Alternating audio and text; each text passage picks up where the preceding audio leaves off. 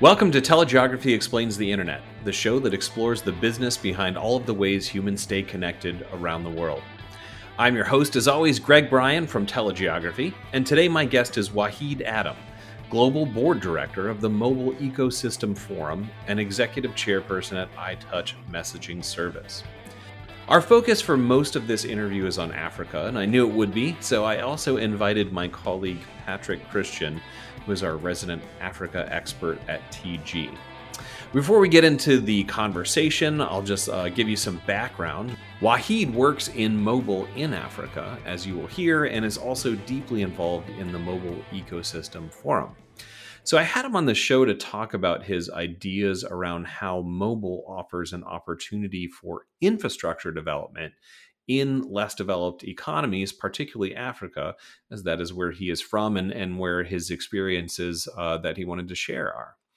So he shared with Patrick and me some really interesting stories that did a great job of illustrating, I think, two core ideas. One, that mobile can be a valuable substitute for physical wireline infrastructure in some economies. And two, that mobile as infrastructure leads to some key innovations that end up having utility all over the world. So I'm looking forward to you getting the chance to hear him explain all of that.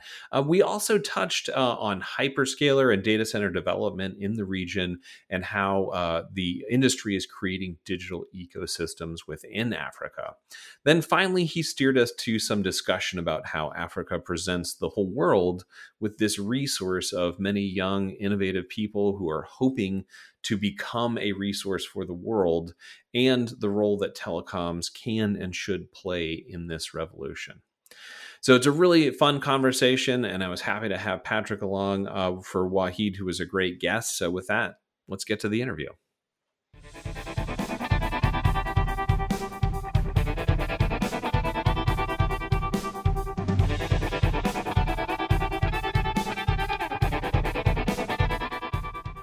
Okay, I want to extend a very warm welcome to Wahid Adam. Thank you for joining us, Wahid. Thank you very much for having me, gentlemen. I'm very pleased that the world wants to know more about Africa. Yeah, absolutely. And that is why I brought my colleague Patrick Christian along here too, who is our resident Africa expert at Telegeography. But Wahid, I thought it would be useful for us to start out the show with just if you could give us a brief background on yourself and what you do at iTouch Messaging. All right. So for starters, I guess serial entrepreneur is a good way to say that's how I'm best described as. I've had multiple businesses in various sectors through my young entrepreneurial journey, and one that I started at the age of 22. So I don't know how it feels to work somewhere. But Yeah. but yeah, I guess the technology world took me in the early 2000s, and I found it really interesting. Not only for opportunity to run businesses, but I guess in a world that is changing dramatically, and how technology was influencing that change. So yeah, once I jumped on board, that's it. The ship never stopped sailing. I mean, that's what you want to do, right? Is ride the waves. Exactly. So yeah. So iTouch is, for want of a better expression, an aggregator. So we very much in the A2P messaging business, very much the kind of, if you wish, the digital postman. So anything digitally that you need posted, be it SMS, email, using technologies like USSD or rich media messaging, that's the kind of stuff we do. And with a key focus on the African continent, but also beyond borders. Gotcha. Now you're also, and I think probably the focus of the conversation here will relate back to maybe this position a bit more, but the global board of directors of the Mobile Ecosystem Forum. Now, I've had people from the Metro Ethernet Forum on the show before, so I want to make clear when we say MEF or MEF here, we're talking about the Mobile Ecosystem Forum. Could you just tell us a little bit about that MEF and what you're doing there? All right. So MEF is a global trade body that represents everything in the mobile world, right? So it's not in any specific sector, whether it be messaging or private data security or, IoT. It kind of covers the broad spectrum in terms of everything mobile. and represents the global environment. So it really tries to take what's happening around the world and aggregate that into best practices, white papers, things like code of conducts, and also bringing that information together, as well as the mobile world together, allows us to kind of all jump onto one ship, trying to achieve something great, then all on our little yachts going in different directions. So it's very much that sort of environment. I have been on the board since 2017. When we initially had a separate board for the EMEA region, that's Europe, Middle East, and Africa, until it was decided that it was best we have one that represents the globe, and I've been on since 2017. Although my role covers the world, I mean, that's what we do. I have a specific passion for the African continent, and as mandated by MEF, we also want to bring Africa more into the fold. So I'm charging that lead, if you wish, and hope we can bring it out. So conversations like this are very welcome and very important to us.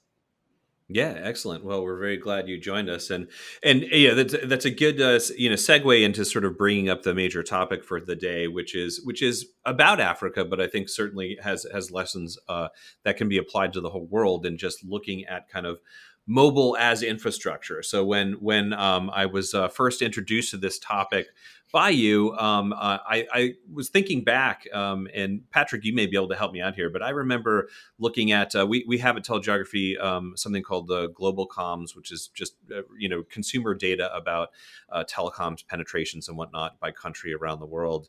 And if I think back to probably like 15 or so years ago, maybe around the start of the 2010s or so, around that zone, I noticed that the mobile penetration rates for several countries in Africa exceeded those of many countries in Europe at the time, and that there had clearly been this sort of adoption back then of, I guess, 2 or 3G kind of technology among the African consumers that was still lagging in other places. And thinking through that, it's like, okay, well, they have access to broadband wireline, and it's still the case now, from what I see in the data, that wireline penetration in many African countries is very low. And when I say very low, household penetration rates might be in the single digits in some countries, but mobile penetration rates are above 100%, right? So I wonder if you could sort of flesh out for us that history of how mobile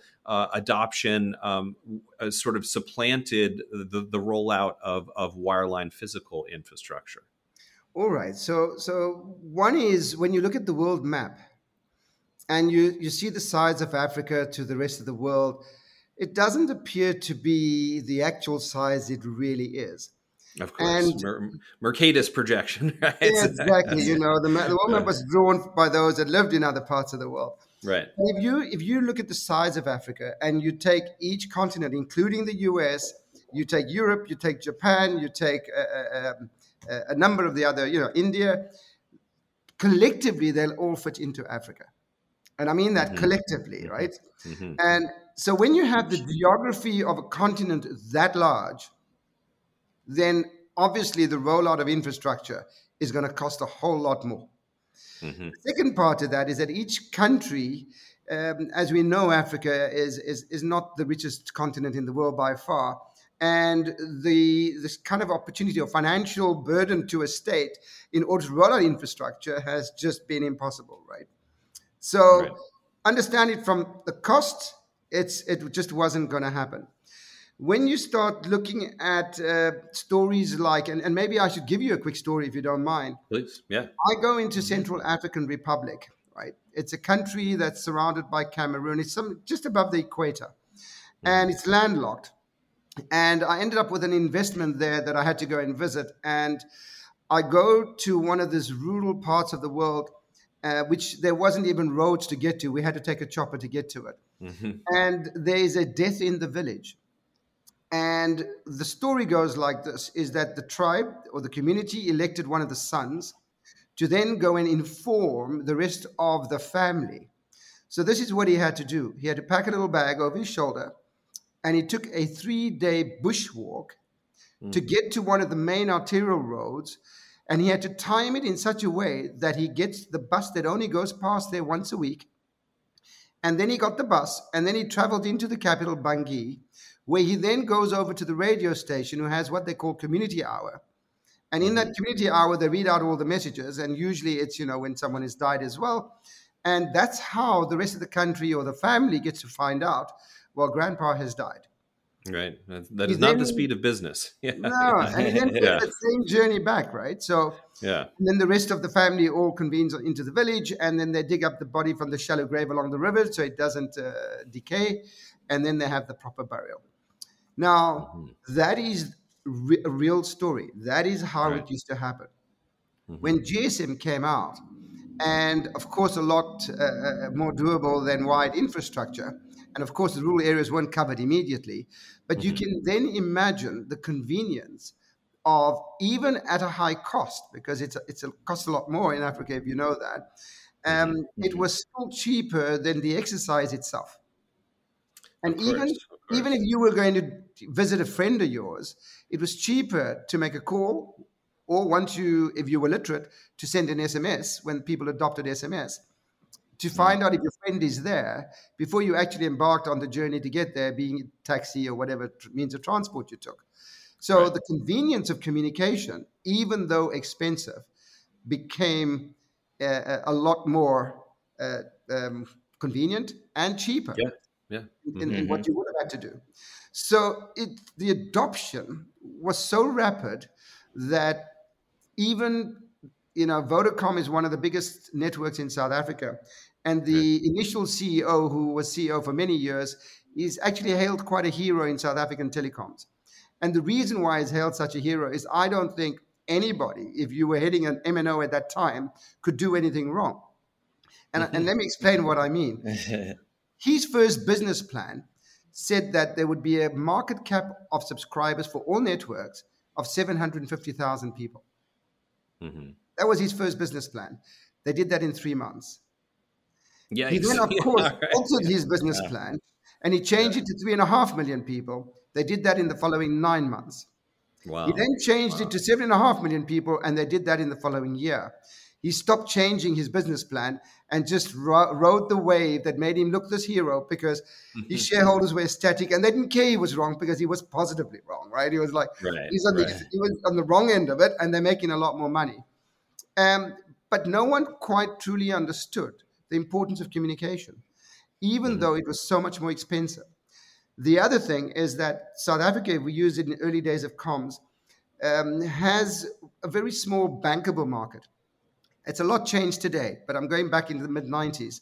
And the unbanked market didn't have a credit record that was worthy of getting a contract. So the invention around prepaid airtime came about as a result to serve that community. A South African invention, which now serves 80% of Europe, if I last remember, and it's about 85% of Africa. But that cost to distribute that prepaid airtime had a charge, which therefore traditionally was always going to cost you more. But even though we can deliver it digitally today, right, low cost, people are still paying more for a prepaid airtime service, because that's what the networks are happy to do, right? They don't care if they charge and make a lot more money. But the bottom line, people still pay the high price because of the convenience of communication. Right. Absolutely. No, I mean, that makes a lot of sense. And I think that story provides a lot of color for why we would have seen those numbers a while ago. And, one thing that we think about at Telegeography, and certainly most of our listeners are coming from sort of, carriers, systems integrators, that kind of thing, as well as the end user side, sort of putting together networks there. But obviously, one of their great pain points is local access, right? So it's always the last mile that's the most difficult part of any journey, and that's true whether you're in the logistics business or whether you're in telecoms or whatever. And so it seems to me that's of course, when you're describing building out towers in like Central African Republic or whatever, you're pulling wires to those towers, but then that tower takes care of the most difficult part of that last mile bit. And so it seems like the economics really work out Yes. in that sense Right. for both parties, right? So And when we're talking about broadband, especially in Africa, we're talking about mobile. We're not talking about fixed. Yes. So Right. that's what we see, and that's even today. It's still up over. These are telegeography numbers, but 90% penetration or of penetration population for mobile, and for all of Africa for fixed broadband, it's about 10%. But of course, Africa is huge, and you're looking at several different markets, because if you take North Africa, which is a completely different region, out of it, they have fixed broadband penetration rates from 30 to 50%. And South Africa is its own region that's a little bit apart too. But if you look at the rest of sub-Saharan Africa, that's where you're seeing the numbers you were saying, Greg, about 5% in the single digits and often the low single digits. So when we're talking about broadband, we're talking about mobile. I think that's a super important point. And even today, if just looking at the numbers, Africa is still growing the fastest in terms of globally, in terms of mobile subscription. But kind of the new thing that we're starting to see happening is a lot more rollout of the fixed broadband, but fiber to the home. But that's just tiny numbers compared to mobile subscription numbers.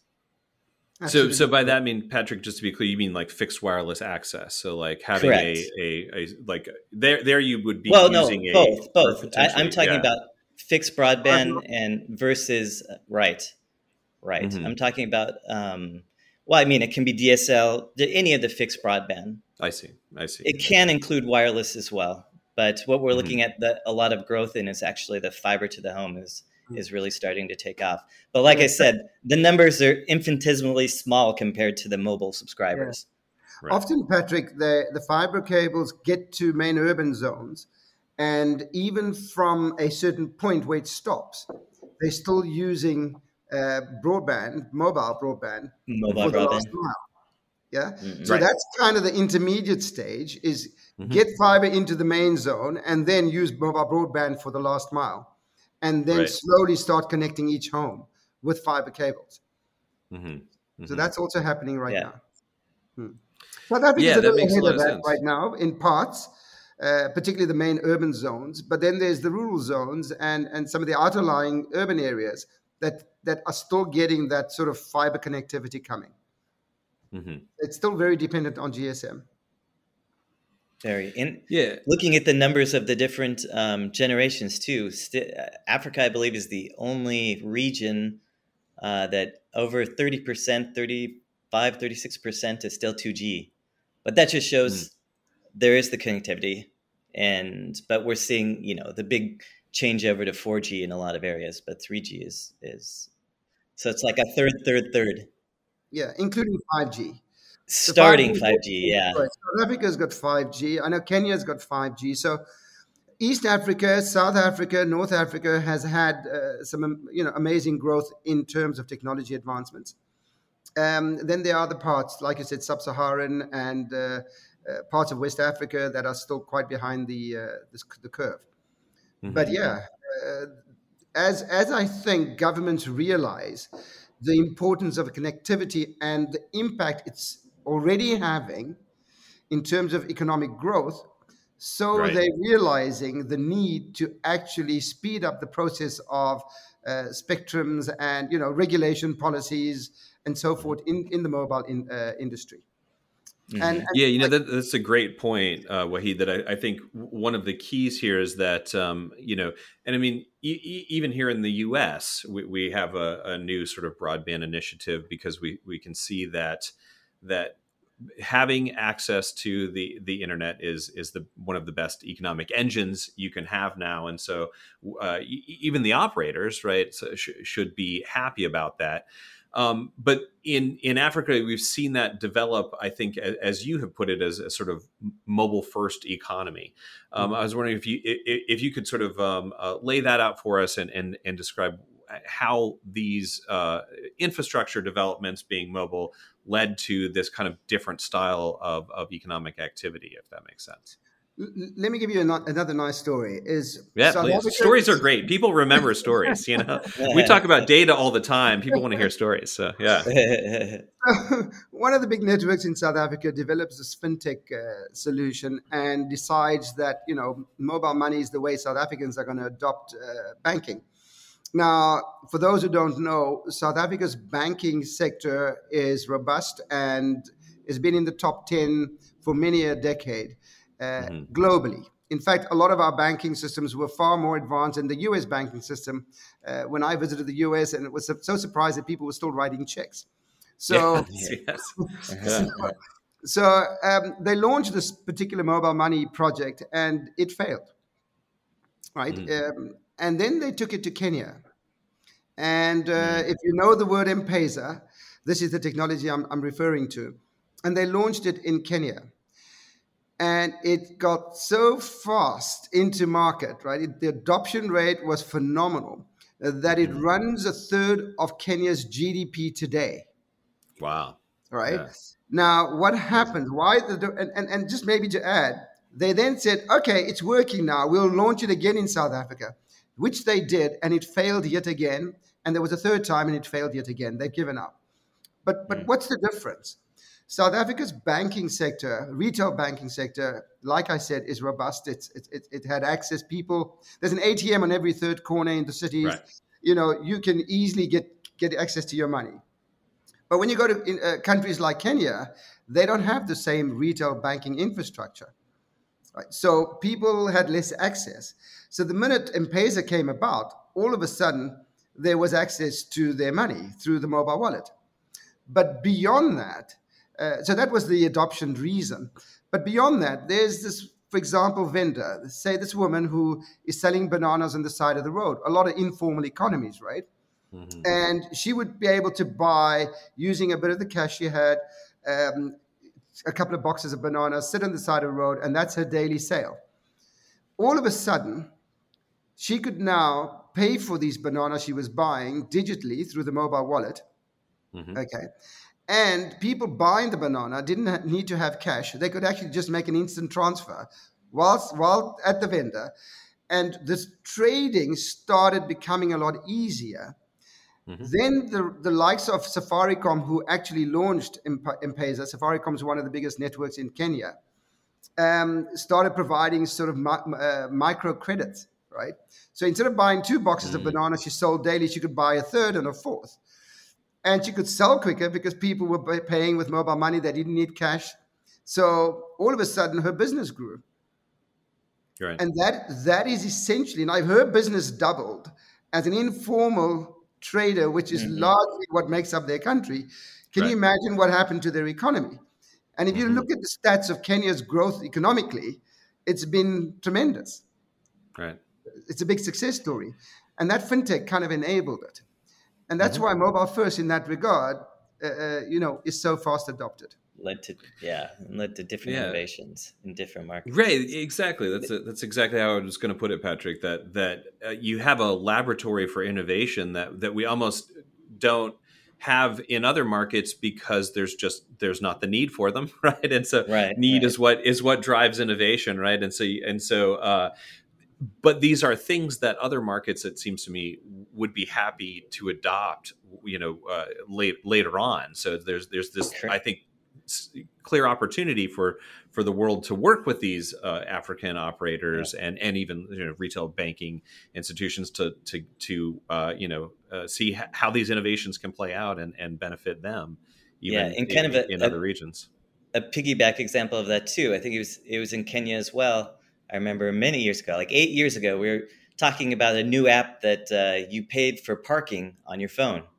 Mm-hmm. And this was years ago. And now I see, just in the past couple of years, I see it a lot in California and the US. We're like, oh, we were doing that in Kenya like 9 years ago. Mm-hmm. And born out of a need, right? Because again, you needed coins. You didn't have access to retail banking easily. And, if the parking meters were able to be lifted and stolen, there was a probability of that. So how do you save all that? Mm-hmm. Hence the solution. Yeah. Innovation. And just so you know, I mean, M-Pesa has now been adopted in other countries like Rwanda, for example, another very success story, and some leadership that's taking onus of economic growth in that country. Rwanda is aspiring to becoming another major economy. Their GDP growth over pre-COVID, I would say, was 8%. So again, how technology is influencing the economy. Yeah. Right. So Wahid, what role do you think the providers themselves can play in this? I mean, obviously, when listening to these stories, it strikes me that price point is really important here, because the ability to pay is going to drive sort of how much data they can consume and all that. How do you think operators should think about these innovations and that they're this mobile economy and can they keep prices low enough to keep sort of fostering this kind of innovation? All right, I'm not going to pull any punches with that question. Let me. I wouldn't expect you to. So this is a safe zone. You can. Well, let me put it to you this way, right? I think first, when you look at a board of a company or corporation, any board's mandate is really about looking after the interest of the shareholder. Right? That's the mandate of quarterly profits globally. Right. Yeah. It's all about, the interest is a nice way of saying profits. So that's the mandate of a board. And the executive team of a company is there then to implement that mandate and make sure that they do it with the board being this kind of overseer, if you wish, to ensure that they do it as intended. Now, to me, that's where the first problem lies, is that a board's mandate needs to shift to one of sustainability and inclusion. And when I say sustainability, you got to look at this as a long game. You got to say, all right, if I make less profit, to answer your question now, the MNO should make less profit. If I make less profit and I stimulate that economy, then ultimately, in the long run, I become a more sustainable business. Right? In an environment that is thriving, and I serve the shareholders with great interest in the long run. Right. And when that mandate changes to sustainability and inclusion, and when I say inclusion, I then refer to, firstly, the employees of that business, and then I go to the broader community of the employee market, in other words, the family, the household of each employee, and then the community that supports that business. Right? So that inclusion means I'll give better value to that community that serves my business in a way that I create a sustainable business. Right. Yeah. So we need to address it from that perspective, number one. Number two is that governments and political leaders need to understand that investing in these businesses in order to enable their economy, right, means that they can't just rest on the private sector to carry this all out and wait for taxes. They must actually come to the party and say, all right, we understand this promotes the economy. We'll get rid of the duties to import the infrastructure you require in order to roll out the towers or the fiber cables, etc. And perhaps even subsidize the cost of that. The return of that. Or how about spectrum too? I mean, do you have any thoughts on how spectrum is allocated in Africa specifically or elsewhere that could facilitate this? Well, it goes up at auction, right? But it goes up when government decides it's needed and when the industry is putting so much pressure on it to give in. I mean, South Africa's just gone to auction now with the 5G spectrum. I mean, this should have happened, considering our advanced stage of development in this sector. This should have happened ages ago. Why did it sit in government? What were they waiting for?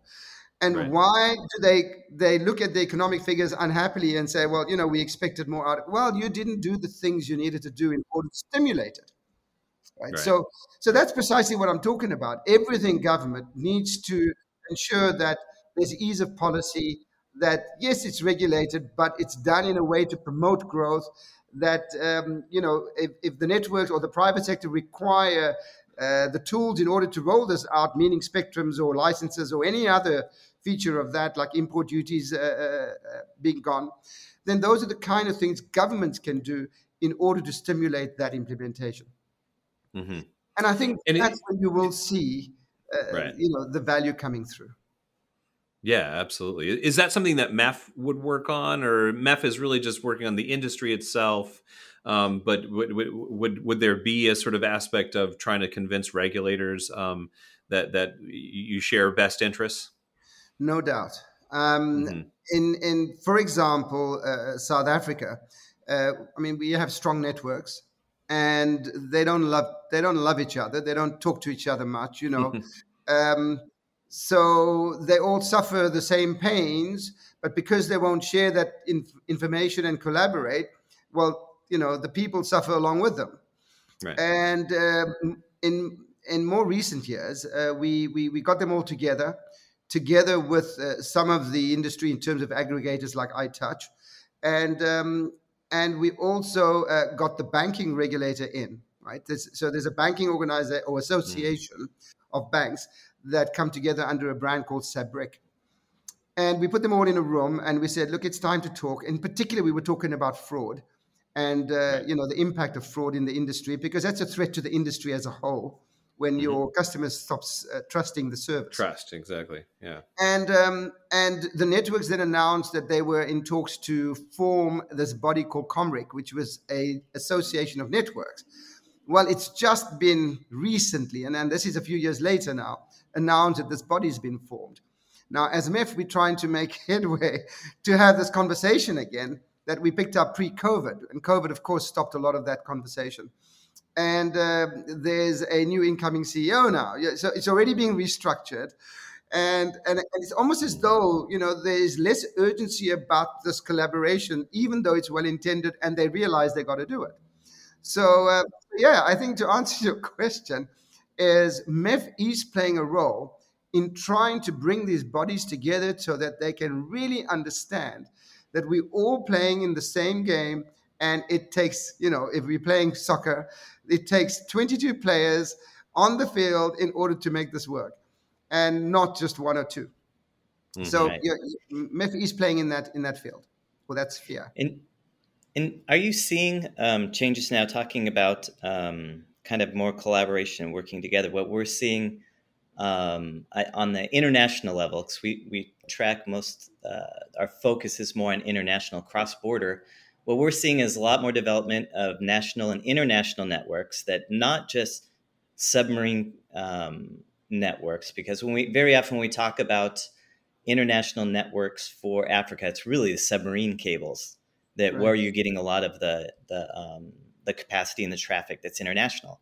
But we've seen a lot of growth in the cross-border terrestrial, and a lot of this has been stimulated, what we've seen anyways, with the cloud service providers or the content providers moving in, investing, et cetera, trying to make bigger, more redundant networks, better performance, et cetera. And then we've seen since about 2019, the cloud data centers going in with Microsoft, AWS, Oracle, and now an announcement with Google. And we're starting to see traffic patterns change. I'm wondering if you're seeing it at any level changes with, for example, your business and collaboration, et cetera, with the movement of these content providers coming in. Yes, absolutely. As the continent lights up, so I think the international community, right, and I mean off the continent as well, are beginning to see what is happening on the ground, what opportunities are coming out. Some of these stories are now being publicized, which again, your platform is doing. Thank you for that. And as the world sees it and realizes there's opportunity here for growth in their already strained markets, right, where competition is rife, where margins are low, here's an opportunity to get into a brand new economy, in a sense, a brand new economy. If you do the right things, I'm going to make money.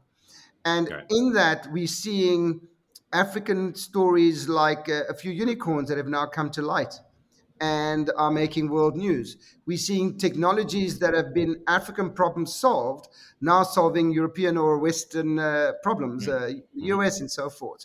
We're starting to see innovation hubs from the likes of Sweden, from the likes of Europe, from the likes of the US, all aiming, including the East, aiming at Africa, where they can kind of bring together a community of smart young people that have great solutions for the continent, and it's very much around the social impact as well. And they're focusing on things like agri and water and those kind of things. And they're creating these hubs where they can then transfer skills, but also take the opportunity of early investing and then scaling these opportunities, which unfortunately the local entrepreneur is unable to do. Mm-hmm. Right. Mm-hmm. So innovation hubs are plenty, are kind of getting onto the continent, and then you got, like you said, the Googles and Amazons and all of those that are ensuring that they're part of that game in a bigger infrastructure way, but also creating innovation hubs of their own, and these are coming with entrepreneurship programs that give learnings on how to develop your business, on how to run a business, other than just having a great idea. So clearly, there's opportunity from that perspective, and it's being noticed. The other side is that as the continent lights up and connectivity lights up, and all of a sudden there's a new customer, then someone in the world is saying, hey, maybe they need a funeral policy, an insurance policy, or a microloan, or whatever the case may be. So as an aggregator, as I touch, we've had a number of businesses on the continent. So we kind of understand its complexities. We understand the policies and procedures of starting a venture in a country, the local business culture.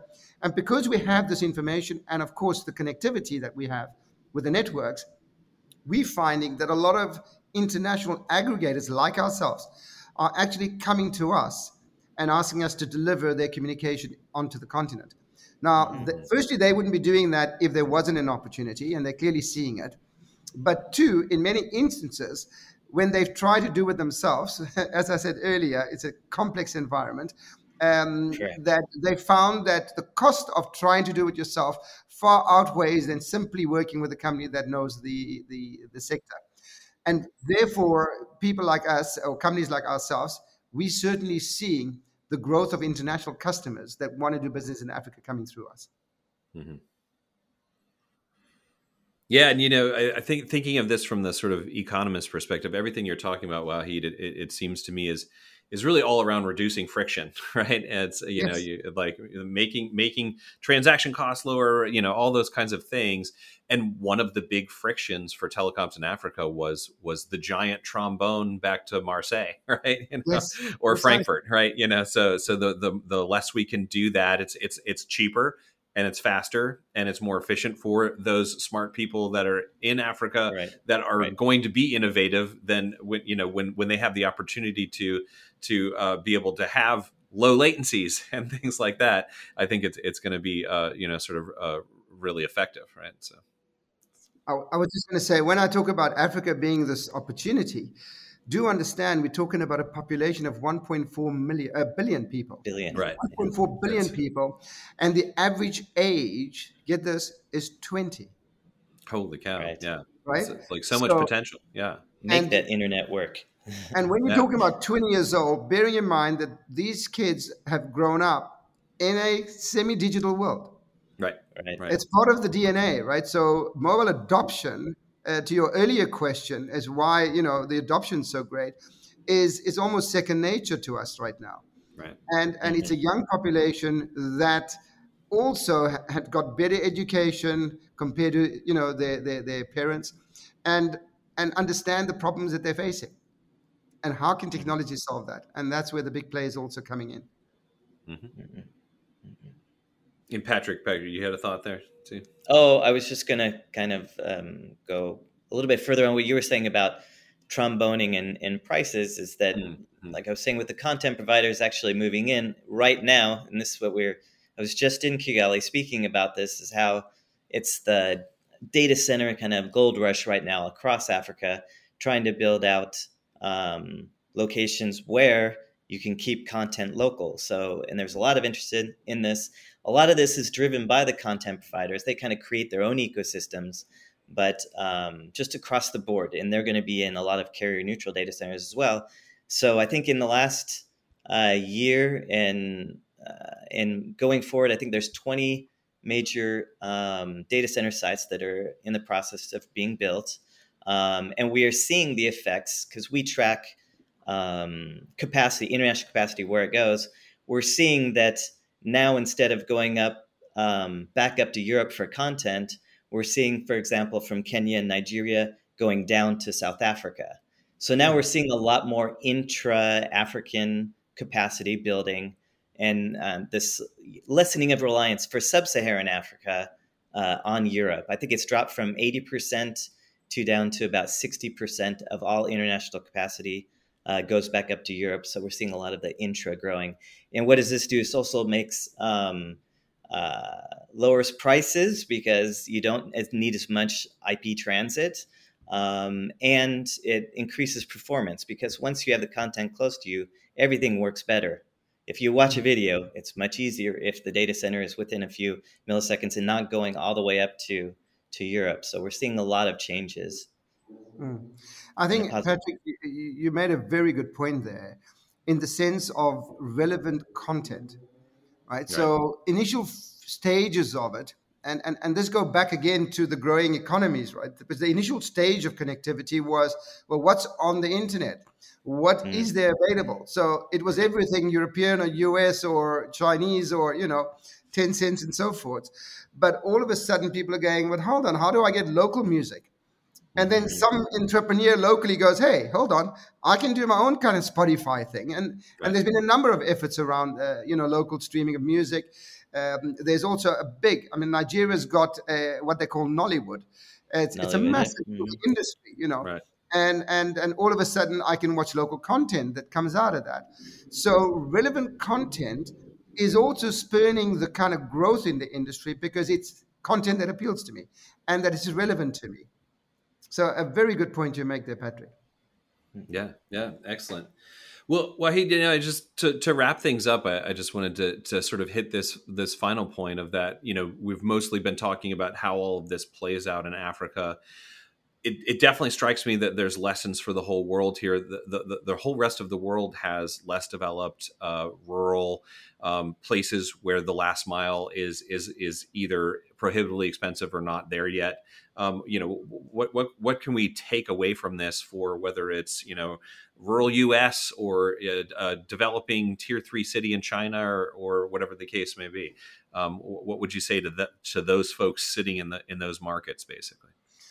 Well, for starters, 1.4 billion people, average age 20 years old. The continent is lighting up.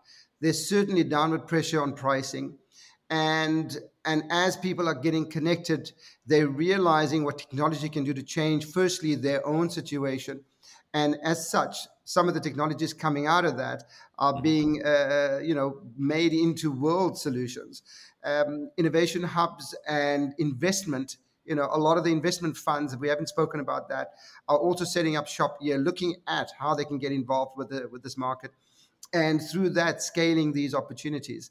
So if you go into the pioneers that got into the gold rush back in the day with their horse and cart and spade and barrel and little sieve, well, I think Africa is representative in this sector in the mobile world in the same way. In the sense that even though there's already success stories and some heartbreak stories, I'm sure, not every gold digger found gold, but it is that time where Africa's opportunity is coming. The GDPs in countries are growing. The population is young and therefore adopting technology, readily that's available for them. And if you want to look at a market that has that kind of potential, Africa certainly is it. If you were to enter it, then do your research, as they say every time, do your research, and no doubt pay the consultants, no doubt pay the experienced corporations or companies or aggregators like ourselves in order to assist your growth, because the alternative route has cost many a dollar, and don't be fooled that you think you know it all. It is a complex environment, but it's an exciting one. So we welcome you. Excellent. Well, I think, Wahid, you might need to add, a chief evangelist for African telecoms to your CV there. Yeah. So thank you very much. This was a delight, and I learned a lot, certainly. If listeners want to keep up with your work, Wahid, is there a place they can find you out there, LinkedIn or something else? Yeah, I'm on LinkedIn, so that's probably the best way to find me, Wahid Adam. And please connect with me. I'm open. And Excellent. anyone needing anything, any input or advice, I'm here for it. And if I can't, I'll provide someone who can. Yeah, I mean that's the real key is connections, right? So that's what we've been talking about this whole time. Yeah, exactly. Excellent. Well, thank you very much, Wahid. That was super interesting. Hope you can join us again sometime. Yeah. Thank you very much. Thank you for having me, gentlemen. All the best. Thanks for listening. Telegeography Explains the Internet comes from the experts here at Telegeography. It's edited and produced by Jane Miller, and it's hosted by me, Greg Bryan. And I also wrote that theme song you're listening to right now. To learn more about our data, jump over to telegeography.com, and we'll see you on the internet.